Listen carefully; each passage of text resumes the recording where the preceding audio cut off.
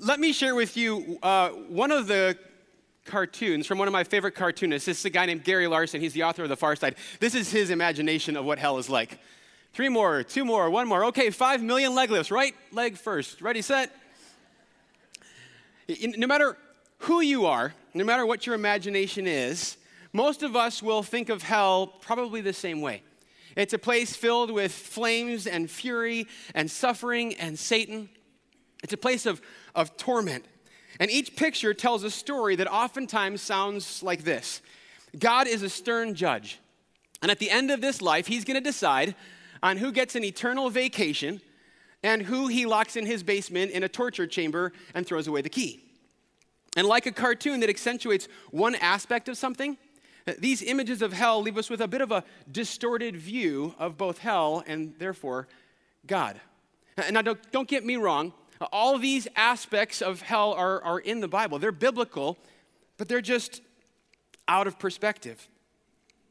In fact, these kind of views in this narrative leave us with a view of God that he's some kind of cold-hearted, sadistic torturer. And so we ask the question, how can a loving God possibly send people to hell? But if we take a step back and we actually situate our understanding of hell within the grand storyline of the Bible, we get a better understanding, a more accurate understanding of hell, and for that matter, of God himself. So what I want to do this morning is this. I want to take a moment to unpack the storyline of the Bible. Around here we call it, refer to it as a 4-act play, or in kids' world, we call it the Big God story. I want to unpack that storyline, and then I want to look at 3 parables that Jesus used to teach us about hell. And we're turning to Jesus' words because he taught more on hell than anyone else in all of Scripture.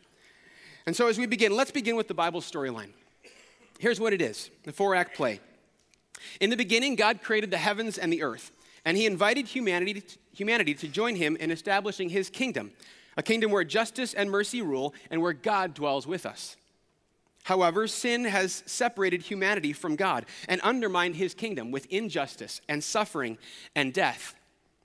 But God, in his great love, conquered sin and death through the perfect life, death, resurrection, and ascension of his Son, King Jesus. And he invites us to join with him once again in establishing his kingdom. In the end, Jesus will return to establish his righteous kingdom on earth. And those who refuse to be part of his kingdom will be shut out in a place the Bible calls hell. Now, let me unpack a few distinctions within this 4-act play. The first is this. In the beginning, God created the heavens and the earth. Did you notice what's missing? Hell. Hell was not part of God's initial creation. It wasn't his design from the beginning. Hell was something that was added later on in the narrative. A second distinction is this, that God's kingdom is not some ethereal, futuristic, metaphorical place. Rather, God's kingdom is something that is very physical. It's very present. It's very powerful. It's a reality that God's been establishing since the very beginning with Adam and Eve, through his people, Israel, on through the church, and one day his kingdom will be tangibly established in this world through the return and reign of King Jesus. And that kingdom is marked by justice and mercy. It's the way that we know who has truly surrendered to the king, who's identified with him. It's the way that we know who are insiders and who are outsiders. And in the end, King Jesus will return and decisively separate insiders from outsiders, the righteous from the rebel. Therefore, hell's most distinguishing feature is not the presence of flames, but rather the absence of God's favor. You see, in hell, there's the absence of light and life and goodness. There's the absence of God's mercy and grace and love and truth. In hell, what is demonstrated is God's justice and wrath. So what I want to do with this narrative as the backdrop, I want to turn to 3 parables that Jesus gives us. The first is found in Matthew 25, and it's his most familiar parable on hell. It's his clearest teaching on hell. So I want to invite you to turn to Matthew 25, 31 through 46. Here's what Jesus has to say.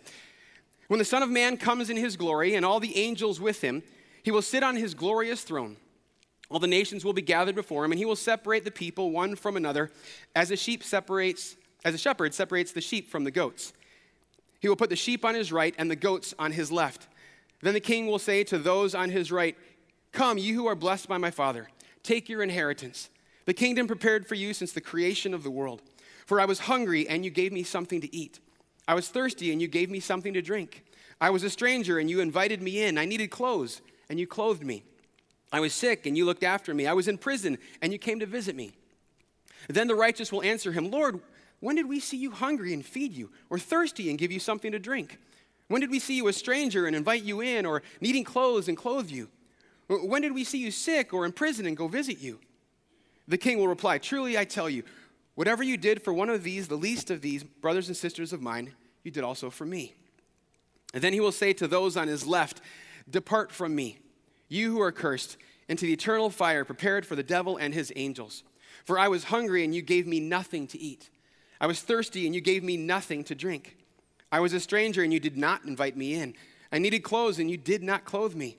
I was sick and in prison, and you did not look after me.'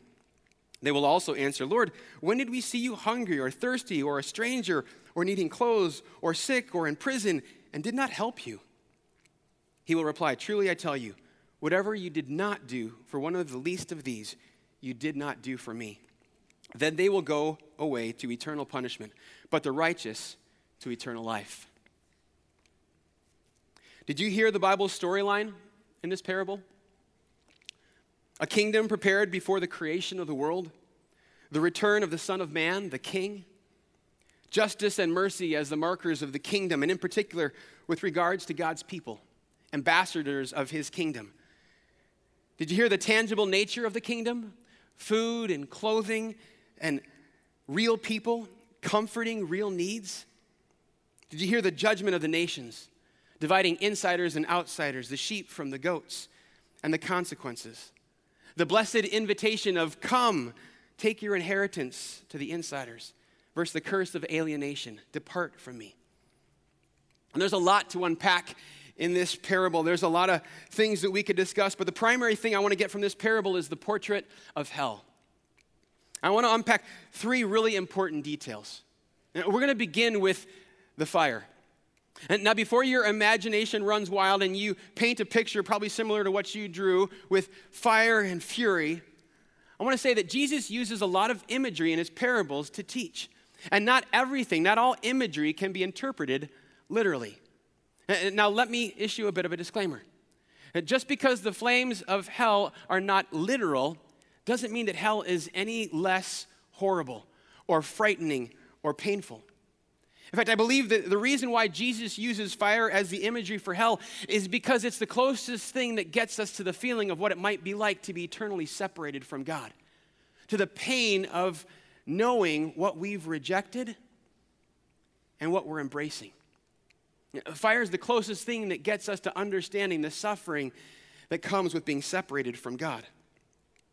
It's not the only reason why Jesus uses the imagery of fire. You see, fire is God's most common image when it comes to judgment, and in particular, the judgment at the end of the age.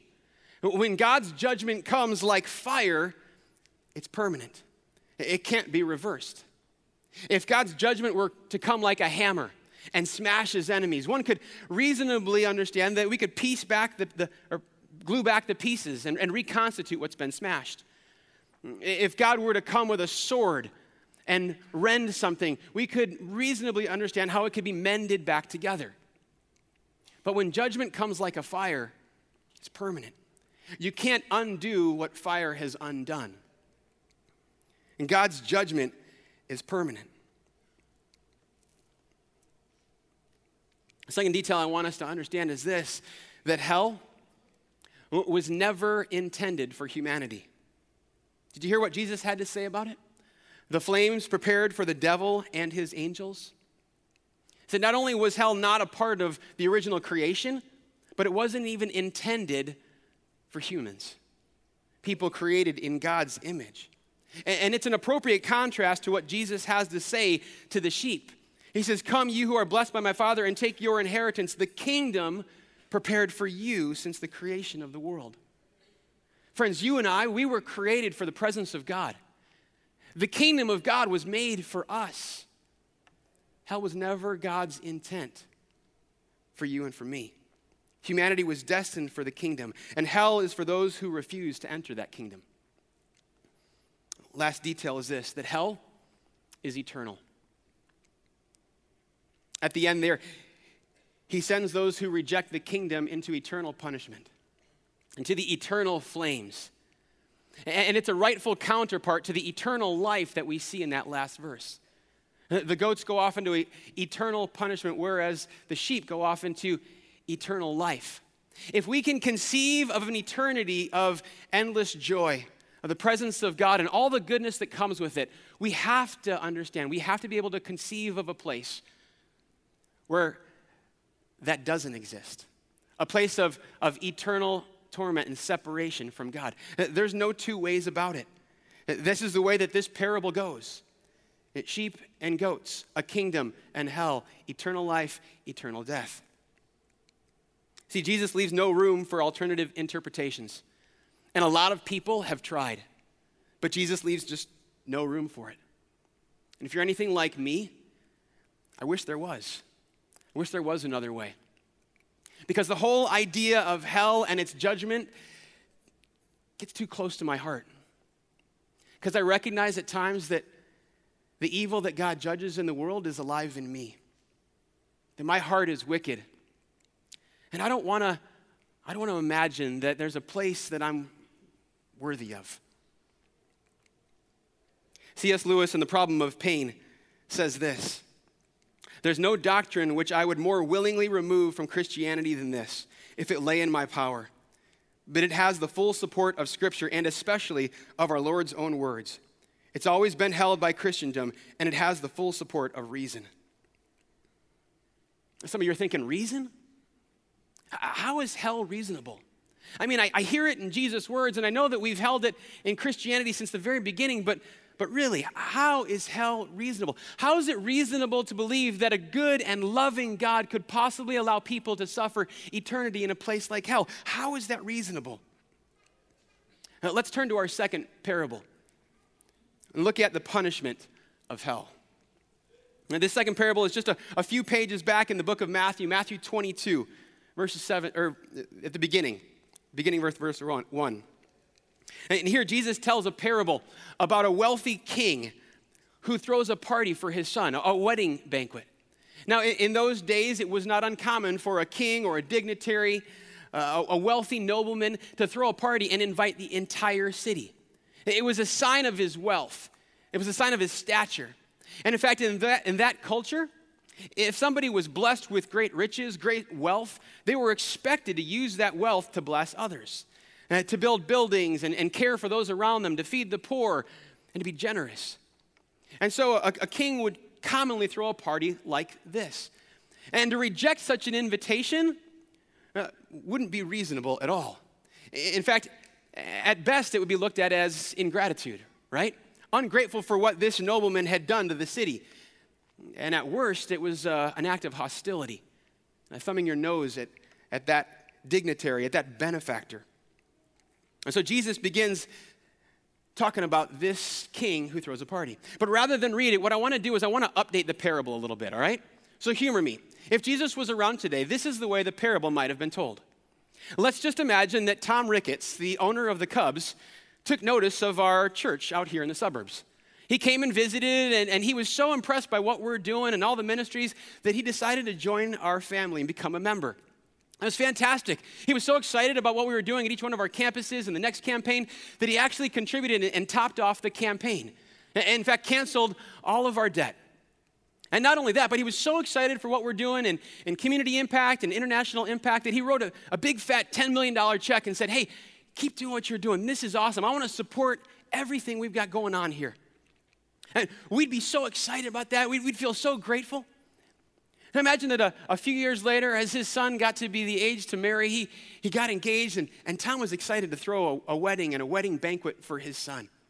And so he sent an invitation to Christ Community Church, and he said, "I want you all to come to the wedding of my son. We're going to pack out Wrigley Field for the ceremony, and we're going to party all night long at Wrigley. I want you to be there for the reception. I've reserved the entire left field line for my family from Christ Community Church. Would you please come?" Man, it'd be awesome. Can you imagine, though, if not a one of us RSVP'd? Not a one of us said, yeah, count me in. Tom scratches his head, and he thinks, this is strange. This is not quite like my church. I need to send a second invite. And so he gathers some of his guys together. He gets Joe Madden and Kyle Schwarber and Chris Bryant and Anthony Rizzo and the guys, and he sends the team over to the church to re-extend that invitation. Like, hey, church, Tom really wants you there. Would you please come celebrate with us? But instead of accepting the invitation and being gracious to them, we kind of razz them, rough them up a little bit, beat them up, and even kill a couple of them. Can you imagine how irate Tom Ricketts would be? Cubs fans everywhere. I mean, he'd own our church in a heartbeat and probably raise the thing right to the ground, right? And he'd have a right to be this angry.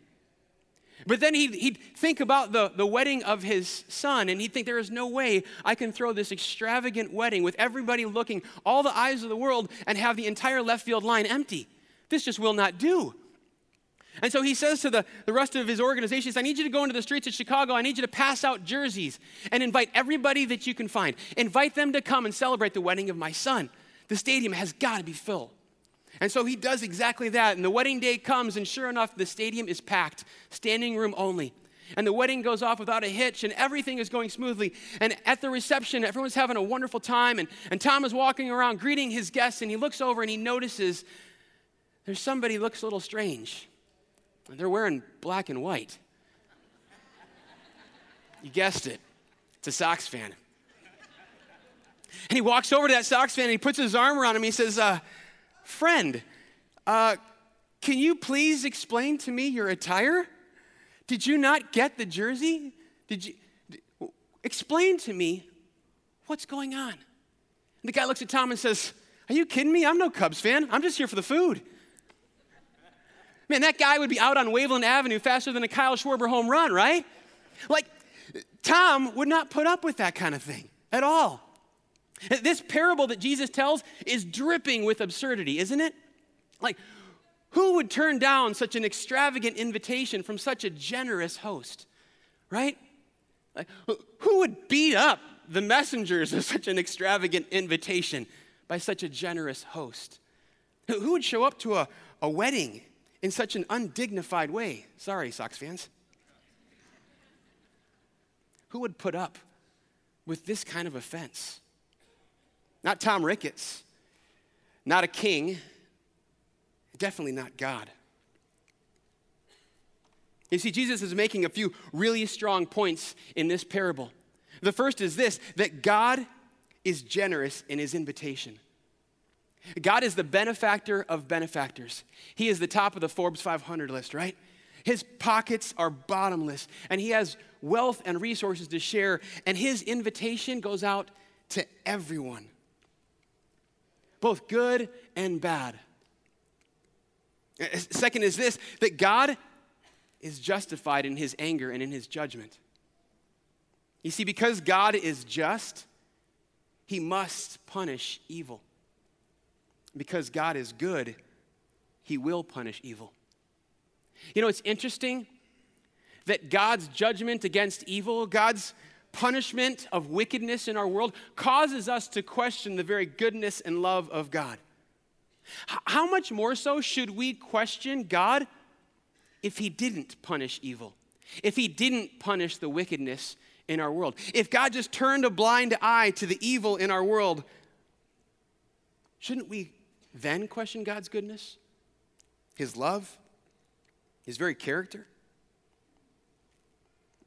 You know, according to the Bible, hell is not the problem. Hell is the answer. Hell is God's answer to the wickedness and evil in our world. It's his answer to the murderer and to the rapist and to the warlord and to the terrorist, to the sex trafficker. Hell is God's answer to everyone who's ever cried out, God, do you see me? Do you see what I'm suffering? God, do you notice what's going on? Listen to the words of David in his prayer of lament in Psalm 13. And David prays these words, how long, Lord, will you forget me forever? How long will you hide your face from me? How long must I wrestle with my thoughts and day after day have sorrow in my heart? How long will my enemies triumph over me? Look on me and answer, Lord my God, give light to my eyes or I will sleep in death. Isn't that the prayer of everyone who has ever been abused? Isn't that the prayer of everyone who's ever been cheated out of money that they need to feed their family? Everyone who's ever been the victim of racial discrimination and hatred and injustice. Everyone who's had the life of a loved one cut short by violence. How's God supposed to answer those prayers? Is he supposed to just turn away and shrug them off? That's not the kind of God I want to believe in. I want to believe in a God who hears our cry, who hears this prayer of David, who hears your prayers and mine and responds. God is good and God is just, and because of that, he will respond to evil in this world. He will judge. And we all nod our heads in agreement on that one, don't we? But then what do we do with this poor fellow who shows up at the wedding banquet without the proper attire? Like, we turn to this guy and we kind of scratch our heads and we say, this seems so petty. Is God really so shallow that he cares about what we wear to church? Is God so shallow that these things matter? I mean, what's up with this guy? And if we look a little bit closer, we might find that God is not being petty at all, but God is being fair. See, think about it. The king's invitation is free. The gift, the invitation has gone out to everyone. And the only thing he expects in return is that we be properly dressed for his presence. In fact, he's gone so far as to remove every obstacle from our way and provide us with the wedding garments, right? There is nothing holding you back. If you want to come, please come, he says. And yet this guy shows up in such an undignified way. But we might still ask, well, why can't the king simply forgive? Why can't God just forgive the guy? My friends, that's exactly what the garment is. It's forgiveness. Listen to the Apostle Paul's words in Galatians chapter 3. He writes this, so in Christ Jesus, you are all children of God through faith. All of you who were baptized into Christ have clothed yourselves with Christ. To be clothed with Christ means to be clothed with his righteousness. We're no longer outsiders, but insiders. We're no longer foreigners and aliens, but citizens of his kingdom.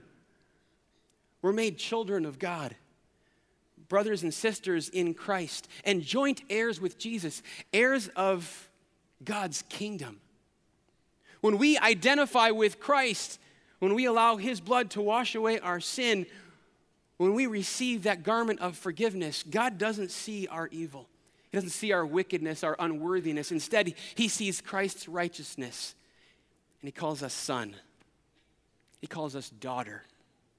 And we are welcomed at the family table. You see, there are some who desire the blessing of God without the righteousness of God. There are some who desire the kingdom but want nothing to do with the king. C.S. Lewis in The Great Divorce says it this way. There are only two kinds of people in the world. Those who say to God, thy will be done, and those to whom God says in the end, thy will be done. All that are in hell choose it. Without that self-choice, there could be no hell. No soul that seriously and constantly desires joy will ever miss it. Those who seek find, and those who knock, it is opened. To apply this to the poor fellow at the wedding banquet, you might say that those who bristle against the fabric of Christ's righteousness will also bristle at the fabric of his kingdom. Righteousness and justice, mercy, truth will be no more pleasant or joyful to them in heaven than on earth if they had not already been clothed in Christ and conformed to the image of King Jesus in this lifetime. Heaven would be no more joyful for them there than Christ's righteousness is here. And our last parable that we're going to talk about this morning actually illustrates this point beautifully. I want to invite you to turn a few books forward in the New Testament to Luke chapter 16. And here we see Jesus' parable about Lazarus and a rich man. Luke 16, 19 through 31 says this: there was a rich man who was dressed in purple and fine linen and lived in luxury day after day. At his gate was laid a beggar named Lazarus, covered with sores and longing to eat what fell from the rich man's table. Even the dogs came and licked his sores. The time came when the beggar died, and the angels carried him to Abraham's side. The rich man also died and was buried. In Hades, where he was in torment, he looked up and saw Abraham far away, with Lazarus by his side. So he called to him, "Father Abraham, have pity on me, and send Lazarus to dip the tip of his finger in water and cool my tongue, because I'm in agony in this fire." But Abraham replied, "Son, remember that in your lifetime you received your good things, while Lazarus received bad things. But now he is comforted here, and you are in agony. And besides all this, between us and you, a great chasm has been set in place, so that those who want to go from here to you cannot, nor can anyone cross over from there to us." He answered, "Then I beg you, Father, send Lazarus to my family, for I have 5 brothers. Let him warn them, so that they will not also come to this place of torment." Abraham replied, "They have Moses and the prophets. Let them listen to him." "No, Father Abraham," he said, but if someone from the dead goes to them, they will repent." He said to him, "If they do not listen to Moses and the prophets, they will not be convinced, even if someone rises from the dead." The picture of the rich man here in Luke 16 is a high-def image of the goat from Matthew 25. You see, the culture and the Hebrew law call this rich man to share, to notice the needs of those around him, to be generous with the blessings that God has given him, to care for the poor and the needy, the hungry and the hurting, the alien, the orphan, and the widow. And yet, day after day, this rich man is too consumed by his own business, his own life, his own needs and desires to even notice poor Lazarus, let alone care for him. Don't you think it's interesting how suddenly, once the rich man is suffering, now he knows Lazarus' name? Isn't that interesting? The day after day he passed him and does absolutely nothing. Yet here he knows his name. "Abraham, send Lazarus." It wasn't that he didn't see Lazarus. It wasn't that he didn't notice him at his gate. It was that he turned a blind eye to that need. He chose to walk past that opportunity. Day after day, Jesus shows up in the form of Lazarus and calls the rich man, "Come, be part of the kingdom. Come, be part of my kingdom." And the rich man passes right by. Isn't it interesting that the rich man's first reaction isn't contrition or confession, but rather the selfish exploitation of Lazarus? You see, his natural instinct is to undo the mercy of God for Lazarus by turning him once again into a slave. His demand, "Send Lazarus," stands in stark contrast to the king's invitation, right?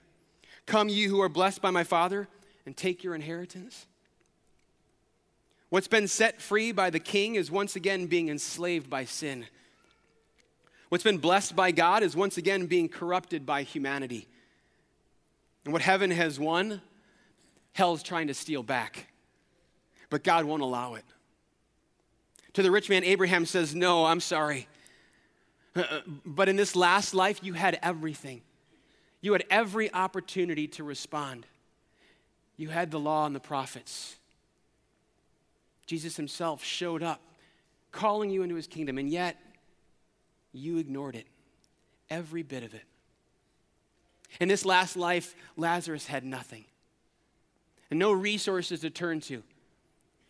And so in this life, this next life, I want to allow you to ignore him. I want to allow him to be exploited. A great chasm has been set up, separating you from us, heaven from hell, so that God's children will never be taken advantage of again. See, hell is not just punishment for the wicked, but it's also protection for the righteous. It's God's way of ensuring that his eternal kingdom will not be corrupted like his earthly kingdom. Hell is God's mercy to his children. And there's no room for a rich man who has no room for the poor or the crippled or the broken or the least of these. See, even in the face of eternity, in agony, the rich man will not be clothed in righteousness. It's interesting that he says to Abraham, hey, go warn my brothers, maybe they'll repent, but he has no repentance himself. He's ignored the law and the prophets. He's ignored the presence of Christ. He's ignored the reality of his own judgment. And according to Abraham, there's nothing that God could do for a person who refuses this invitation, not even resurrection. To the rich man and all those who refuse to be clothed in Christ, God grants them their desire. To them he says, thy will be done. Hell is God's act of mercy to those he loves. You know, as I studied the doctrine of hell, as I looked at these passages, the one attribute of God that stood out most to me wasn't his justice or his wrath, but rather his mercy. So I want to close this morning talking about the mercy of God. And I want to take a quick walk back through those parables, and I want to point out the extravagant mercy of God. Think of Matthew 25, the parable of the sheep and the goats. We see God's mercy each time Jesus shows up in the form of the poor and the sick and the naked and the hungry and the thirsty, the hurting, and the least of these. We see his mercy in Matthew 22 through the generous invitation extended to the entire city, the entire kingdom. We see God's mercy through the patient response to their initial refusal, and the second chance extended through his servants. We see God's mercy through the invitation to all, both good and bad, sinners and saints. We see God's mercy through the generous provision of wedding garments for anyone who would come, the price that he paid to provide that for you and for me. We see God's mercy through the kind address of the man who refuses those wedding garments as he wraps his arm around him and says, friend, why? We see God's mercy in Luke 16 and the gentle invitation to the rich man day after day through the person of Lazarus.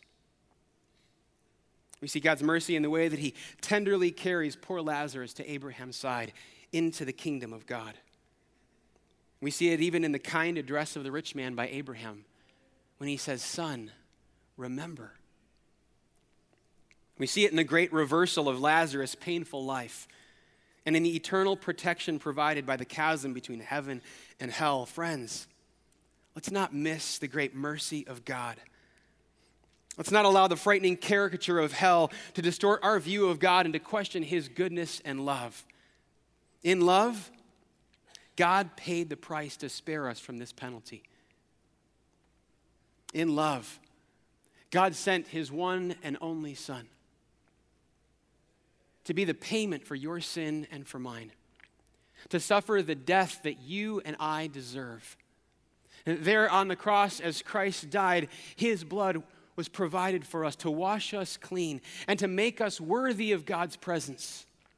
And when we come to recognize what Jesus has done on our behalf and we surrender to him, acknowledging our sinfulness and his worthiness, that God clothes us with his righteousness, with the righteousness of Christ. We're made worthy of his presence, worthy of his kingdom. We're made children of God, citizens of that kingdom, ambassadors of God's justice and mercy to the world. And there's nothing that we have to do but receive it, to put on that garment of righteousness, to allow Christ's forgiveness to wash over us. Let me ask you the question. When it comes to God's great gift of salvation, what will your answer be? Will you say to God, thy will be done? Or will you insist on my will be done? What I want to do is this. If you've never asked Jesus to forgive you of your sins, if you've never made him Savior of your life, if you've never identified with his forgiveness and righteousness, I want to challenge you to do that this morning. It begins with a simple prayer that says, God, you are holy and I am not. I'm not worthy of your presence. I'm not worthy of your kingdom. But because of what Jesus did on the cross, I ask you to forgive me. Clothe me with your righteousness and make me worthy of your presence. And help me to be an ambassador of your kingdom all the days of my life, to follow you, to be an agent of justice and mercy, to be representative of your love to the world.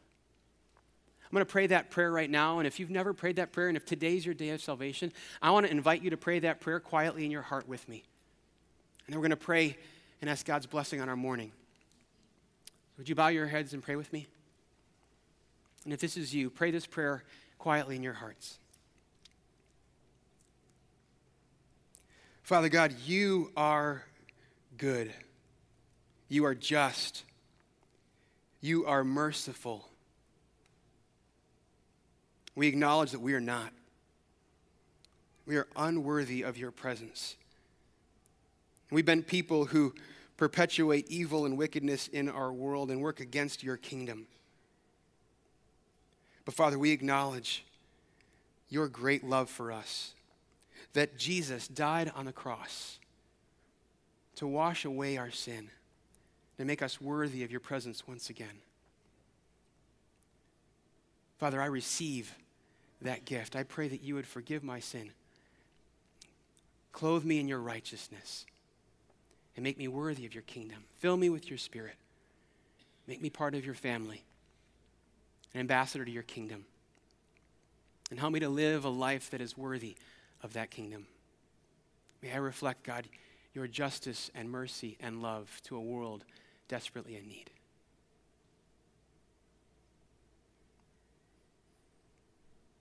Father God, I pray for all those who prayed this prayer this morning. Father, I pray your hand of blessing on them. As they come into your family and enter your kingdom, Father, I pray that you would walk with them. I pray that you would wrap the family of God around them to care for them and love them and encourage them in their next steps. Father, I pray that you would make each one of us ambassadors of your kingdom. May we be marked by your justice and your mercy and your love and your goodness. May the world see you, King Jesus, through us. Father, we pray all these things in the awesome name of Jesus. Amen.